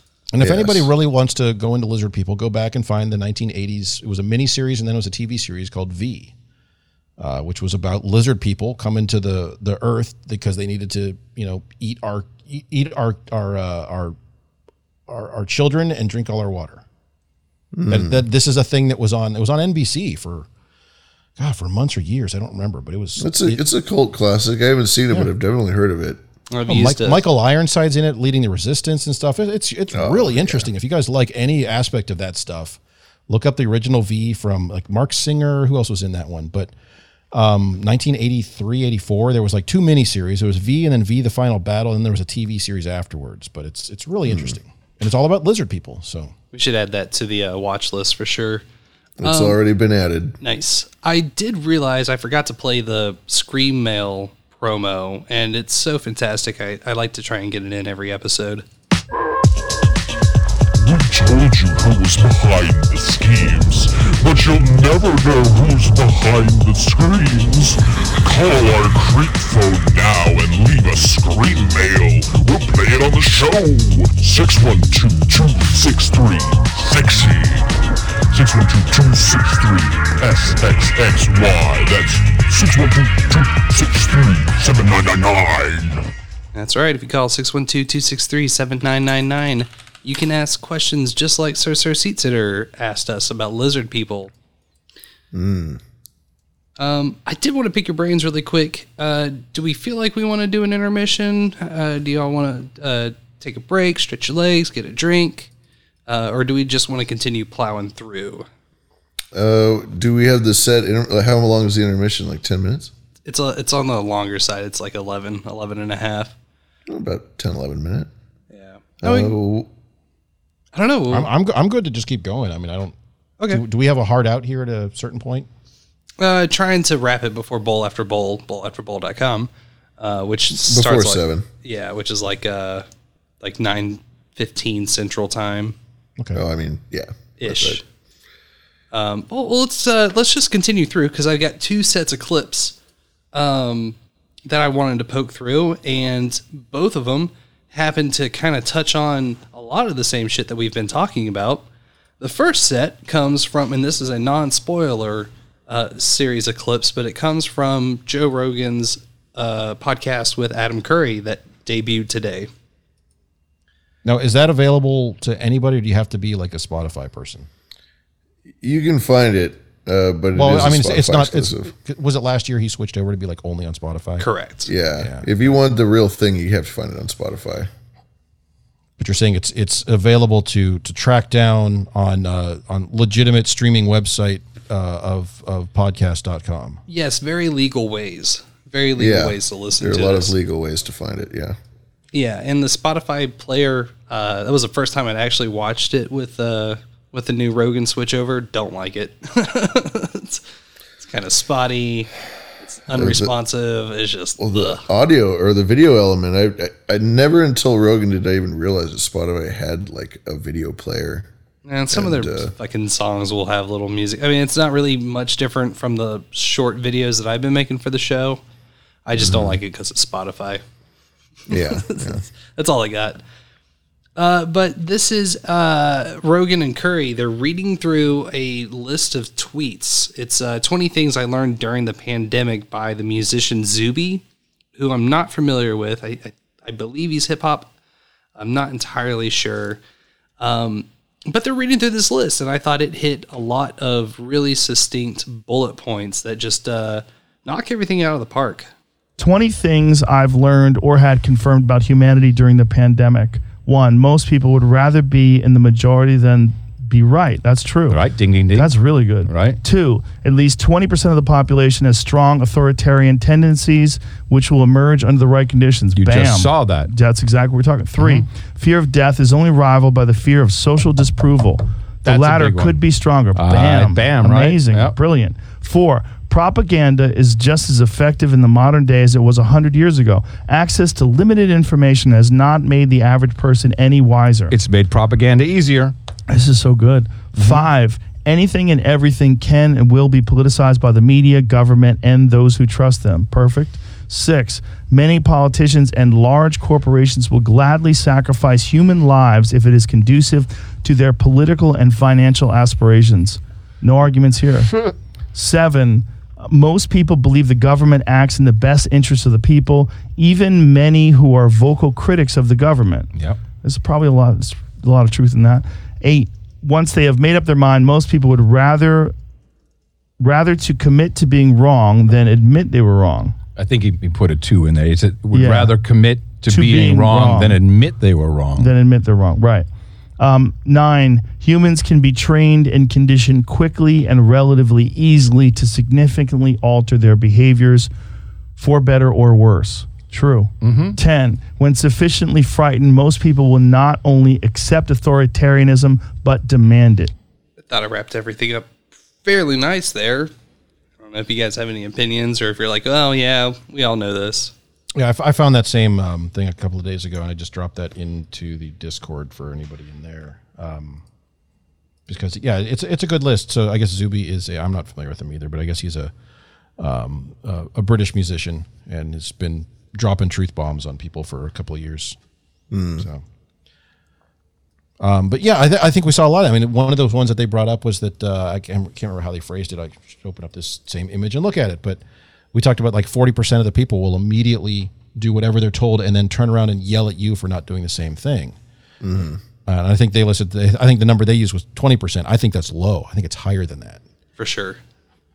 Yeah, 20% is what they say. These are the same people who don't feel safe leaving their house without their mask, and they talk about, I've already had my 2 vaccines, but I'm still going to wear the mask because I feel safer with it. I'm like, holy crap, people! I felt relieved. I felt powerful after I got the injection. I felt liberated. Yeah, I felt liberated and invincible, but I still didn't leave my house, and I still wear a mask everywhere I go. Or 2. Well, but there's even the more casual people, not this extreme caricature that we may talk about, which does exist, and it exists in spades, but there's even the more casual person who maybe doesn't double mask or isn't a psycho, but they will judge you if you don't get vaccinated or if you don't do certain things. You know, they'll question, why wouldn't you get vaccinated? And they're not hardcore about it, but to them it just is so casual and it's just so. They never had to think about it before. There's a lot of people who just like when they're told like, hey, get the vaccine, like okay. And they're like, well, okay, when you say you didn't, they're like, well, why not? I mean, I was told to get it, so I got it. So why didn't everyone's getting it? How come you don't have to do what you're told? Yeah, and there's almost there's that sense of spite. There's a sense of ostracization, just like, well, what makes you so special? Why do you think you're smarter than the doctors and me and all these people? Well, it's like, and then you can tell them that you start blowing their minds with like, hey, stop signs are optional. The ducks in the park are free. And the elites don't want you to know that. Yeah. I have 456 ducks at home. Listen, people, I'm going to go to the lake right now. I'm going to make myself a hot dinner. So, but you're right. There's a lot of people who just like that. Well, they said to do it, so I did it. Why didn't you do it? And then. I saw a comment the other day. I don't know if I can dig it up again, but it says something like, the longer I go without having gotten a vaccine, the better I feel about my decision. Because the news that's coming out is not, it's only on one side and it's not on on the positive side in the sense where they would prefer it that way. It's not like VAERS is going to stop climbing any point too, unless they shut it down, I suppose. Or well, it's not going to be easier to contain the lie, and it is a lie. Well, there's one that came out today that said something like the Pfizer and Moderna vaccines are not as effective on the Delta variant sort of thing. It's like, well, yeah, of course, when a study like that comes out, because the only solution is get a booster, that study is like, that's rock solid science. But when you're like, well, where's the study saying it's effective on the other ones? You're like, shut up, look over there. They don't get the funding. They don't. That's not the person who's paying people today. Today, it's the booster guy. That's the guy with the pocketbook, and people just don't get that. or, they just assume that things are just will work out and everybody's a good person and it's great. Everything's great. Well, I think Adam really appreciated the next one. You can kind of hear it in the tone of his voice, but he finishes off the list. Shall I do the second 10 for you, Joe? Sure. All right. 11. People who are dismissed as conspiracy theorists are often well-researched and simply ahead of the mainstream narrative. Lab leak theory. Perfect. True. 12. Most people value safety and security more than freedom and liberty, even if said safety is merely an illusion. Well, that's an old one. We all know that one. 13. Hedonic adaptation occurs in both directions, and once inertia sets in, it is difficult to get people back to normal. Fucking A, right? Fucking A. 14th. A significant percentage of people thoroughly enjoy being subjugated. Yeah. I'd like to put a percentage on that. Yeah. 15. The science has evolved into a secular pseudo-religion for millions of people in the West. This religion has little to do with science itself. Nailed it. 16. Most people care more about looking like they are doing the right thing rather than actually doing the right thing. Hello. Yeah. 17. Politics, the media, science, and the healthcare industries are all corrupt to varying degrees. Scientists and doctors can be bought as easily as politicians. I agree with that. 100%. 18. If you make people comfortable enough, they will not revolt. You can keep millions docile as you strip their rights by giving them money, food, and entertainment. Give them bread and circus. It goes back to the Romans. 19. Modern people are overly complacent and lack vigilance when it comes to defending their own freedoms from government overreach. Let me just look at that again. Modern people are overly complacent and lack vigilance when it comes. Yes, I think people are very, very poor at defending their own freedoms. And 20, it is easier to fool a person than to convince them they have been fooled. And the reason I dung the bell is the first song that we started the show off with was like, I don't want to look like a Trump supporter, so I'm going to still wear my mask out in public. It's all Which optics. really is the main motivator. That's the main motivator is you don't want to look like an idiot or because people treat you like an idiot. And there is a 21st bonus thought. Most people are fairly compassionate and have good intentions. In parentheses, this is good. So kind of ends on a positive note. But that's only the first half of his bonus. That's only the first half. It's this is bad follows. It says people use that inclination to be manipulated, and they don't understand that there are people in the world that don't have that same motivation to be good. Are you on his actual Twitter? Maybe I should have went there. Well, I remember the quote. Yeah, so here's the quote. Like I said, I dug it up. So most people are fairly compassionate and have good intentions. This is good. That's a Simpsons reference.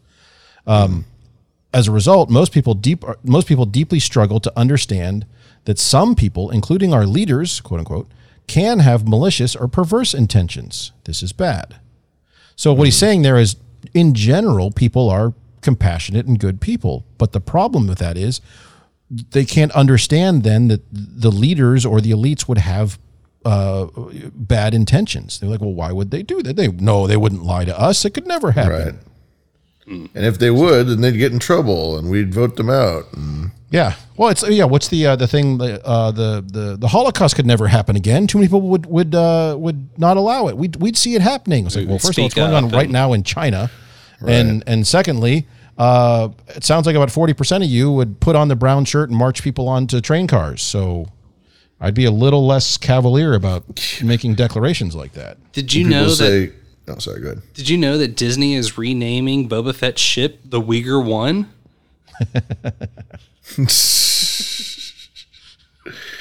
I did hear about them changing Slave One to something else. Yeah. I think it's going to be called Rainbow Unicorn number 1 now or something. So the Magic Ship One. I did like the one that Adam started reading there, which was that people who are dismissed as conspiracy theorists are often well-researched and simply ahead of the mainstream narrative. And you guys had Flat Earth Dave on several weeks ago, and he said, how did he phrase it? What's the difference between a conspiracy theory and a fact? And he said about 6 months. For sure. And I think we're seeing that a lot with a lot of things. I don't know if it's 6 months across the board, but in general, a lot of things that are for years, that's a conspiracy theory. That never happened. And then, whoops. That's what happened with Epstein. I remember discovering Epstein in 2008 when he had his first major indictment. And, it took, how long did that take? 6 years, 7 years? and now he's a household name. There's nobody who doesn't know Jeffrey Epstein's name now. I think there's a lot of people for years who still don't because they're that sheltered. But of course, but my grandma knows about him. Like, that's crazy to me. And she's watched documentaries about his crimes. Whereas back when I discovered him and I learned about this shit, I was like, nobody is ever going to believe that this guy is involved with this major elite, sex trafficking situation, all this stuff. And then once it gets out, of course, he quote unquote commits suicide in the most fantastical, unrealistic way ever. And it just snowballs from there. By throwing himself into a lawn tractor? By hanging himself with toilet paper from his toilet or whatever the fuck, and all the cameras broke and all the guards I thought it was asleep. the paper sheets or something from his bed or whatever. But yeah, something like that. Also, a large sheet of toilet paper. Let's be realistic. Not much difference there, but you're really right. isn't. If you look at some longer ones, you look at like 9/11, that stuff is still kind of dripping out there with the 28 pages and the fact that Israel knew about it and Saudi Arabia was directly funding it, and all these weird shenanigans that people were talking about for years. It's incredible, yeah. But it's stuff we've been talking about for years, and now it's like it's coming out, sort of thing, and it's. There's a lot of that stuff out there that things were, that's a conspiracy, that never happened, and then it turns out it kind of did. So, well, because most time people just don't accept it. The truth is out there. If you have the stomach for it and you look for it, you can find it. And it's not. You got to parse through a lot of bullshit a lot of the time, but you can find a lot of truth out there. And it's not easy to swallow. It's not. And a lot of the time, actually, especially once you hit that fucking Epstein vein, it takes a severely not mentally healthy. Disturbing. Yeah, I mean, just to sit there and pore over and just continually be shocked that so many people just keep falling into these nets, whether they were intentional or unintentional, blackmailed, or were totally complicit. Who knows? But whatever the system is, it's real. Yeah. I do want to take it back to lizard people for a minute because I learned something super fucking fascinating. And do you know what the percentage or what the number of people, what that percentage is that believes in lizard people? Like a number or a percentage? Sorry, what's the percentage of the believe in some sort of lizard people species? I don't know, 20%, 25%. Well, I think the number might actually surprise you. Scientists and politicians have both condemned Ike and denounced the theory, and he finally made Twitter run out of patience in 2020 when he claimed that the COVID-19 pandemic was caused not by a virus, but by 5G cell towers. So he's probably just a niche conspiracy theorist, and the lizard people theory isn't very popular, right? Wrong. Despite no real evidence for the theory, it has a surprisingly large following, numbering in the millions in the United States alone. A recent poll indicated that 4% of American adults believe there's truth to the theory, which might not sound like much, but it comes out to over 12 million believers. These believers may not get much mainstream attention, but they communicate actively on the internet, even sharing their beliefs on how to supposedly spot these imposters among us. That's more than 4 times the amount of people that have passed away from COVID and COVID reporting over the past year. More than 4 times the amount of people who voted for Joe Biden. Way more than 4. I think that number's low, 4%, honestly. Depending on, I'd be curious. It's, again, one of these things, I'd like to see how was that question asked. Because I think depending on how you ask that question, you get different numbers. I think a lot of people out there, a lot more than that, will entertain some of these what you would consider non-mainstream or outlandish theories. I've just seen a cartoon about it. It was like, we just did a study on whether or not people like to do studies, and we asked them the question by, hey, do you want to participate in a study? Yeah. Polling bias.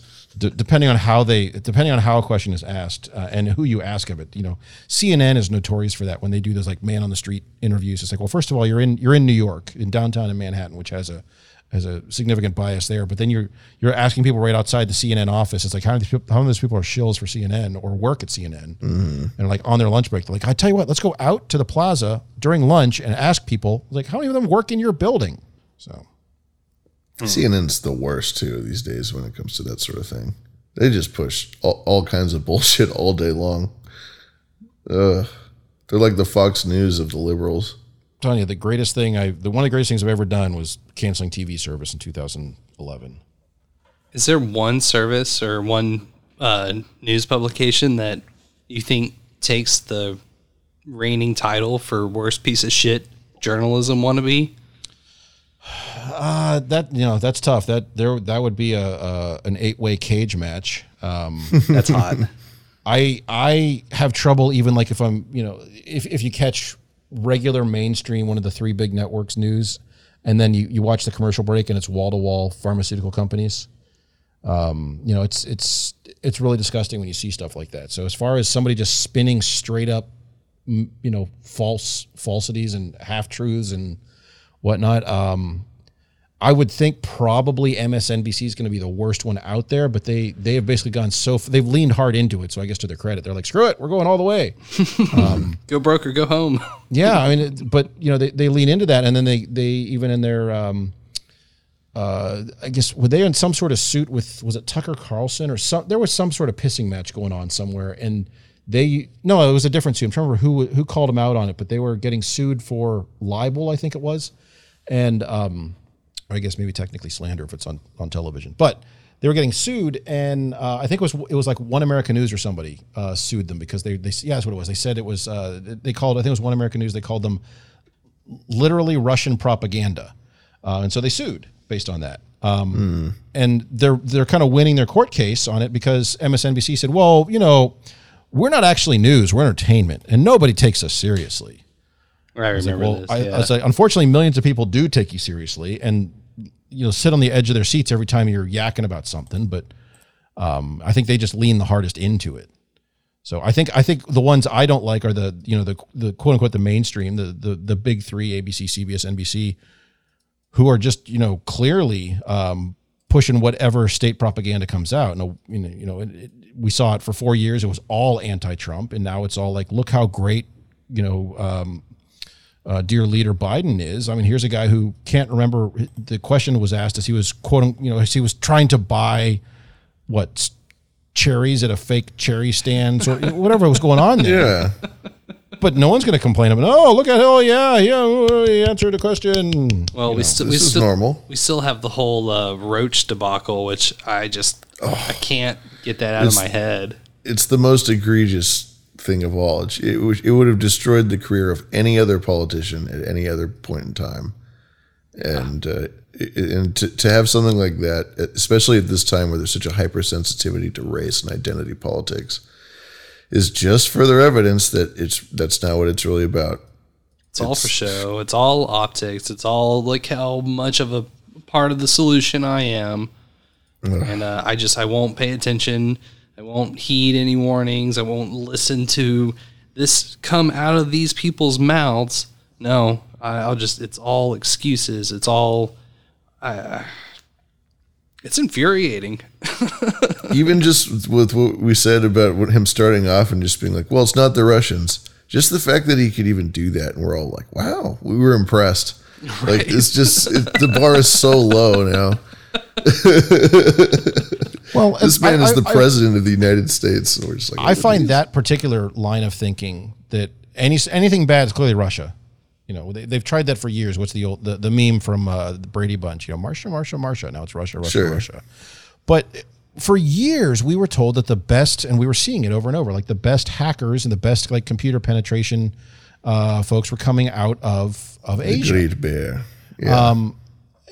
But now all of a sudden, no, it's Russia. They never mention it's never China. It can never, ever, ever be China. And the only times I've had systems at work hacked, it's been by China both times. So that's 100% for in my experience, and that's as good as anybody else's apparently. But now, like the minute anything bad happens, they're like, "Well, how was Russia involved?" It's like, but where is this coming from? China's obviously the bigger threat. I mean, you have to look at the two countries. But we can't say bad things about them because we have too many trade deals and Biden's in with them, really deep. So everyone is, the corporations are. I mean, sports and real estate and everything. The whole country is at the fucking chain and ball of China right now. So to your comment, I think I think we were all surprised when Biden came out and they said, because the lady said something. How did she phrase it? So when Russia hacked, and he said, well, we don't know it was Russia. It's like, whoa, that's like a bit of honesty from him there. Right. But just to even have that. I almost wonder if he only said that because he was told that it wasn't Russia. Yeah. He knows who it was. And maybe that was the reason why he'd be like, I got to go. They're going to debrief me tomorrow on it, sort of thing. Mm-hmm. I'm going to drop a piece of show art that I did for Noah Agenda. It just made me think about it. Drop that bad boy into the chats. Oh boy, here we go. I would say it's one of my finest pieces. Looks like chewing gum. Yeah. Yeah, it does kind of look like chewing gum. Like Bazooka Joe there, yeah. Chew bubble gum and give reach arounds. Is that Bill Gates? Because it sounded like him. Well, Blueberry has some goddamn common courtesy, doesn't he? We have Mr. Gates on speed dial for the show. Legal was able that to drop settle us. until the last phrase, doesn't he? Still, it sounds like Gates. If you like just the first half of that drop. Well, we're proud to say we know the richest man in the world, according to Forbes, and did he like overtake Bezos again? Well, I suppose it's Elon now, isn't it? I don't know. But yeah, you can. Sorry.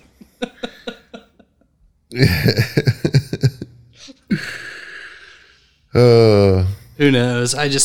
I'm partially just over giving any of those dudes any attention. Like, I've never been a big Elon guy. I don't like Bezos. I don't want to see Amazon ever unionize, which is a radical, hateful rhetoric, I suppose. I just don't want to see more people work for them, especially when you look at the job transfer rate that they had last year. Hired some 400,000 new employees or whatever ridiculous number it was. Yeah, but those are all just like their drivers and warehouse workers and stuff. I understand that, but at the same point, I just to me it feels like it would be some combo of Amazon, Google that would manifest Satan on Earth through artificial intelligence, essentially, and it's lizard people driving the machine. In fact, was it today or this weekend that it came out that that big contract that Microsoft had gotten from the Department of Defense like 3 years ago, and then Amazon called foul on it and had to get put on hold, and they litigated it back and forth, and then the Department of Defense came back and said no. After again reviewing it, Microsoft still has the better bid. We're going with Microsoft, and they just shut down the whole program because of these two guys pissing and moaning because they want to be in charge of this thing. But it makes you ask questions like, why is Amazon and Microsoft going to be creating AI systems for the Defense Department? We keep hearing about these damn Skynet things from movies from years ago, and you guys keep trying to build it. Knock it off. They want it. Maybe it's the artificial intelligence trying to manifest itself by reaching back through history and putting the pieces in place because it already exists. So now it's got to go back in time to create itself. Maybe it's being funded by China because they just can't wait to steal it once America develops it.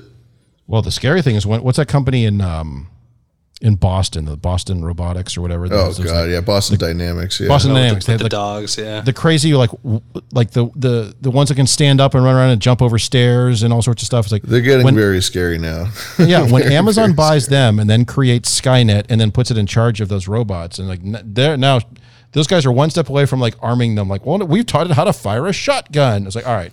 Yeah. Whoever came up with that plan needs to just be pitched out the window because this is not going to end well. We've also programmed it to only shoot people in the legs. Yeah. Shoot him in the leg, which is illegal in almost any state. You shoot somebody in the leg, you go to jail, regardless of the crime that person was attempting to commit. But it won't be attempted murder.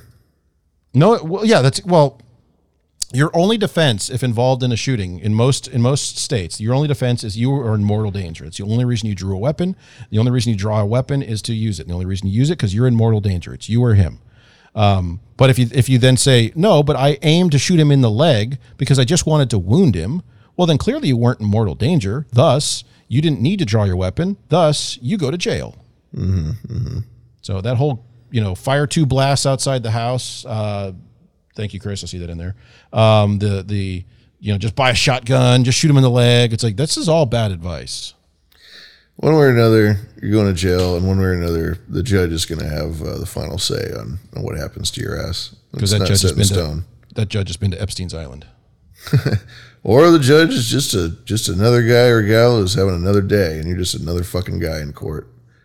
And that's just how it works. That's really what the justice system is for most people.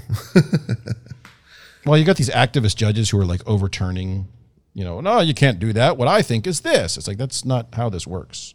Oh yeah, you got your Soros pony soldiers. You've got your DAs and your major liberal centers. Yeah. But that's only if you do the Antifa thing.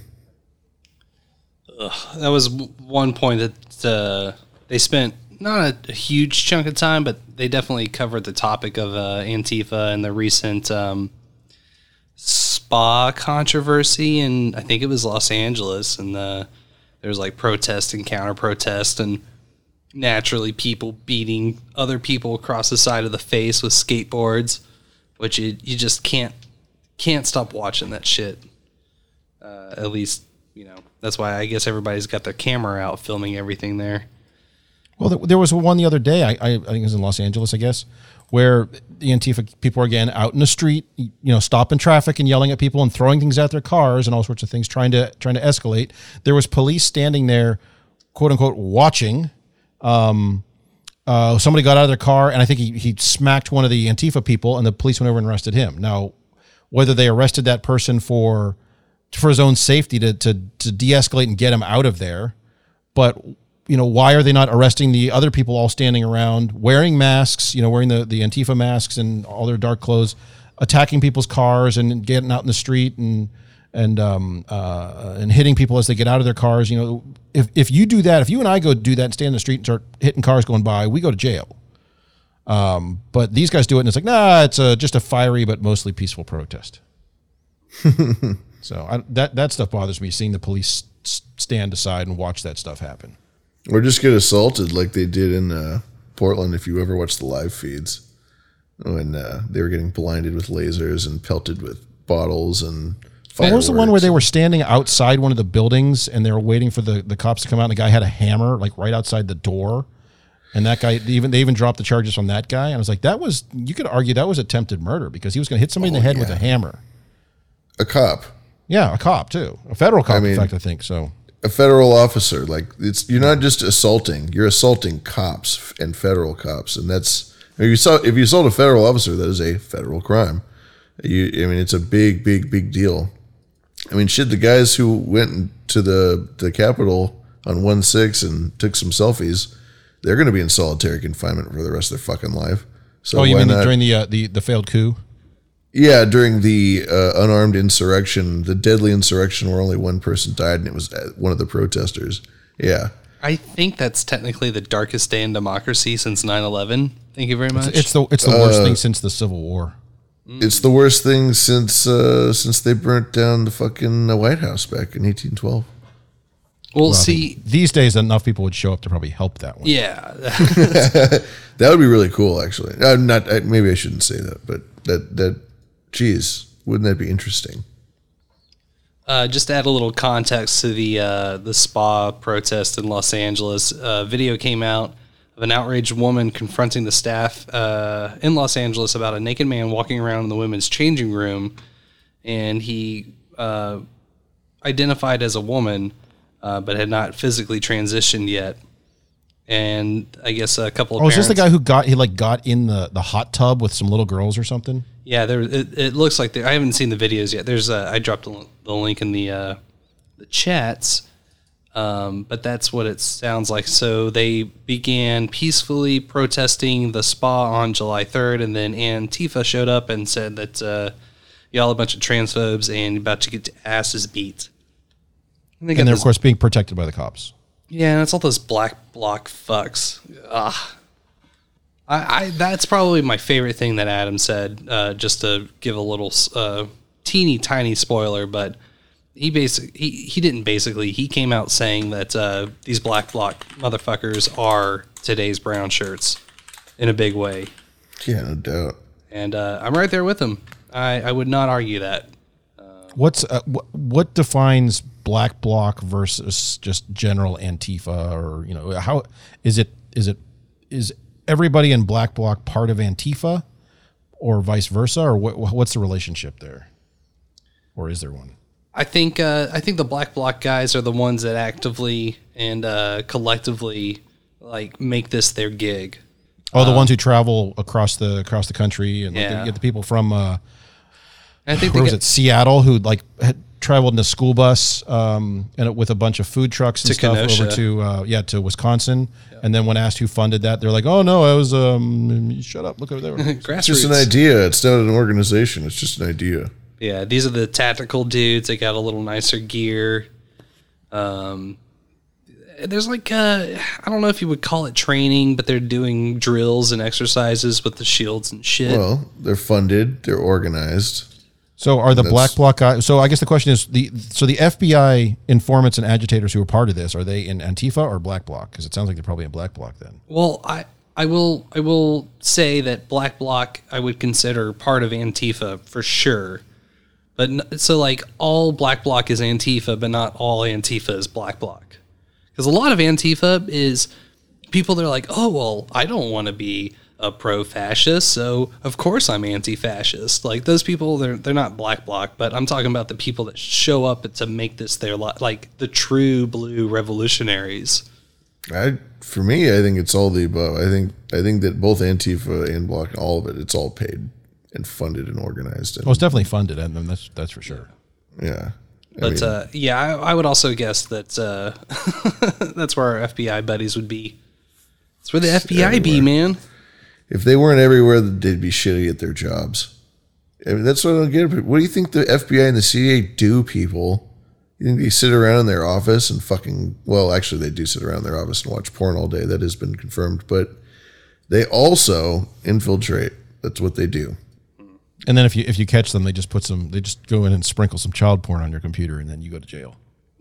Yep. Like, ha, got them. They're like, we had some left over from last week on our servers. Here you go. This is I've been personally curating this on this flash drive. So if I need to, I just drop that in someone's computer, and you go to jail. I actually feel bad letting it go. This is really good stuff. Good Lord. I feel like I might go take a dip in the hot tub now. Huh? Yeah, it does make you wonder on some of those things where you've got people in a spa who are identify one way or the other. I don't care. That's up to them. But it's straight up mental illness, whatever. But and then the fact that you would have the audacity of people who disagree with it and protesting it because it's not appropriate. And then you have people who come and want to beat up the protesters. So I don't know. It's a mess through and through. Something that is not a mess is our Scream mails. We have 2 more that we can play out. Ooh, sweet.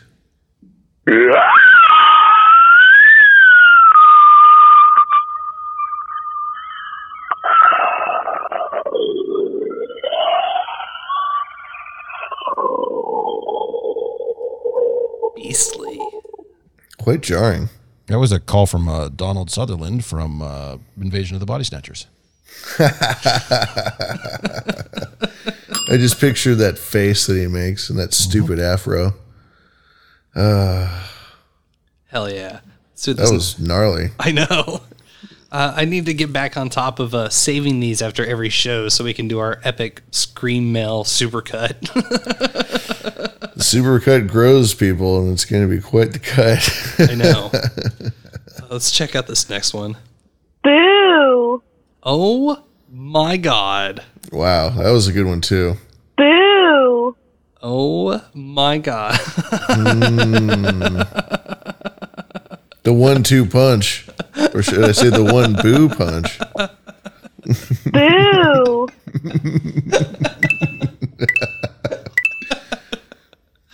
That's perfect. Magnifique. We here at Behind the Schemes very much appreciate such high quality production such as that. We love our screamers. Whoever has the charity to give a scream to the Scream line, we appreciate it. Thank you. Hell yeah. And Cretched, I have one last burning question for you before we wrap tonight. And we do want to say thank you very much for taking the time to join us. I've had quite the blast. Yeah, it's been fun. It's been a fun time. We had a text message come in on our secret red phone text line. And Sir Seatsitter would like to know, why did you choose Rob Schneider as your profile pic, and why is it so awesome? So actually, okay, well, I grabbed that picture a year or actually I can tell you exactly when. Keep track of this stuff. I rotate my profile pictures, and so that is reminding me I need to go rotate that again. So I have 11 profile pictures. Where's the Rob Schneider one? Let's see. And the date that I grabbed that one was July 9th, 2019. I don't remember where I saw that was his picture on Twitter, but it cracked me up because of the big, Mexican style handlebar mustache. So I've just been using that one, but it sounds like it's time to rotate that, and I will use this one of James May from Top Gear. And that's the only sort of information that you'll find here at Behind the Schemes. That's an exclusive. That is a Behind the Schemes exclusive. Now, some of the profile pictures, I'll say, there's one that I grabbed of Conan O'Brien on January 13th, 2021, when at 8:45 p.m., when that was live during an OBDM show, and we were playing a clip of Conan O'Brien asking something, and he looked really bad. Like, he looked like he was hungover and just woke up, and his hair was all over the place, and I screen grabbed that one because it would be a good profile picture. So, in fact, I'll change my mind. I'm going to use that one now. Excellent. Wow. And happy retirement to that guy. But, well, actually, he's retiring, but yet he's doing another show, so I'm not sure he's what a that workaholic. means. He's not going to retire. But so I was going to say, in payment for responding to that question, I need to hear Bill Gates talking about chewing bubblegum and reach arounds again. Chew bubblegum and give reach arounds. If you would like to hear more of Bill Gates, you can head over to rareencounter.net. What time is it? It's 6 o'clock Central, I believe. Yeah, 6 o'clock Central, 4 o'clock Pacific, or 4 or 5 o'clock Pacific every Wednesday. Yep, every Wednesday. It's a show done by Abel Kirby and Cold Acid. I'll let you figure out which one's actually Bill Gates. It's a geeky show. They talk about anime, and they talk about tech every now and again. They're planning on doing a team up with another show that was featured on the No Agenda show, Maps with Matt Chu. They're going to do a flat Earth debunking episode, I believe, based off of the interview that we had with Dave. With Flat Earth Dave. So you got that to look forward to when it drops. Mm-hmm. That guy's got a career in doing inappropriate Bill Gates audio drops. There's already a couple of gags with, I think it was Hog Story. Wasn't it him and Fletcher? They did Fauci and Bill Gates. Our buddy Fletcher, Fletcher the Great Hog Story, he can do a very good Fauci. Yeah. And so to hear the two of them do this bit together is really, really funny. If you've got someone who can do a good Fauci, and then your guy there doing it was a Cold Acid doing Bill Gates, unintentionally doing Bill Gates apparently. You got some potential there for some radio interviews and release those clips. Yeah. There's some viral stuff going out there. For sure. It's it seems that what we're lacking most is writers. I should probably just write the bit and then give it to them, and then just that way they have no excuse. You'd be like, they could say that it's a shitty write or whatever, but at least we've taken that step. Yeah, and I definitely want to get into writing myself. I'm hoping that we can get the show to a place where it's a little more manageable on the week-to-week basis, and it's not so much last-minute work. And actually branch out and do other stuff for other people. Brunchen. Haggard Conan. Value for value podcasting. It's the only way. That's right. And that's obdmpod.com. Go there, check it out. You can donate because they are another value for value show. They got a Patreon. I'm there. Come hang out with me. Sir Seatsitter's there. Come hang out with him. It's a party. It's if you want conspiracy, you want paranormal, you want to hear about Bigfoot, and then I will derail all conversations as we describe as much detail as we can what Bigfoot's genitals may or may not look like. If you want to hear about UFOs, you want to hear about weird interdimensional stuff, and some light takes on politics, and then we do some offbeat news. It's all over the place. So yeah, live Wednesdays at 7 p.m. Eastern and Saturdays at noon Eastern. That's where it's at. Should probably get some music going here for a little play out. What was this one? Okay. Well, this has been episode 53 of Behind the Schemes. I want to say thank you again to Cretched for joining us for a fun, great, exhilarating conversation. Yeah, it's been great. You have to come back and do another one sometime. Absolutely. Love to have you back. It'll be a party again. Party never ends, folks, until it does. Well, this party's over for me, and I've been Booberry, Mothman of the Miniocalypse. And I have been Lavish. And I'm Cretched, but I don't have a cool outro. It's okay, man. You got the sultry, decadent tones for you. Oh yeah, this is the cool outro. Well, fuck. We'll catch you guys next time. Have a good week. This show is Behind the Schemes. Behind the Schemes with threes as E's. We have Lavish. Could be Lavash. Could be Lavash, but it could be Lavish. Booberry wants some action. Loveislit.com or loveislit.com. Loveislit.com. Go there, check it out. Listen, I don't know what loveislit.com goes to. I'm still butthurt about Behind the Schemes. Hey man, if you don't get behind the schemes will get behind you.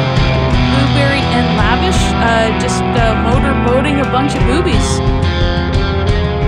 Oh, great science. Oh, great science. Science. This is real science. This is Behind the Schemes. The esoterica of your dreams.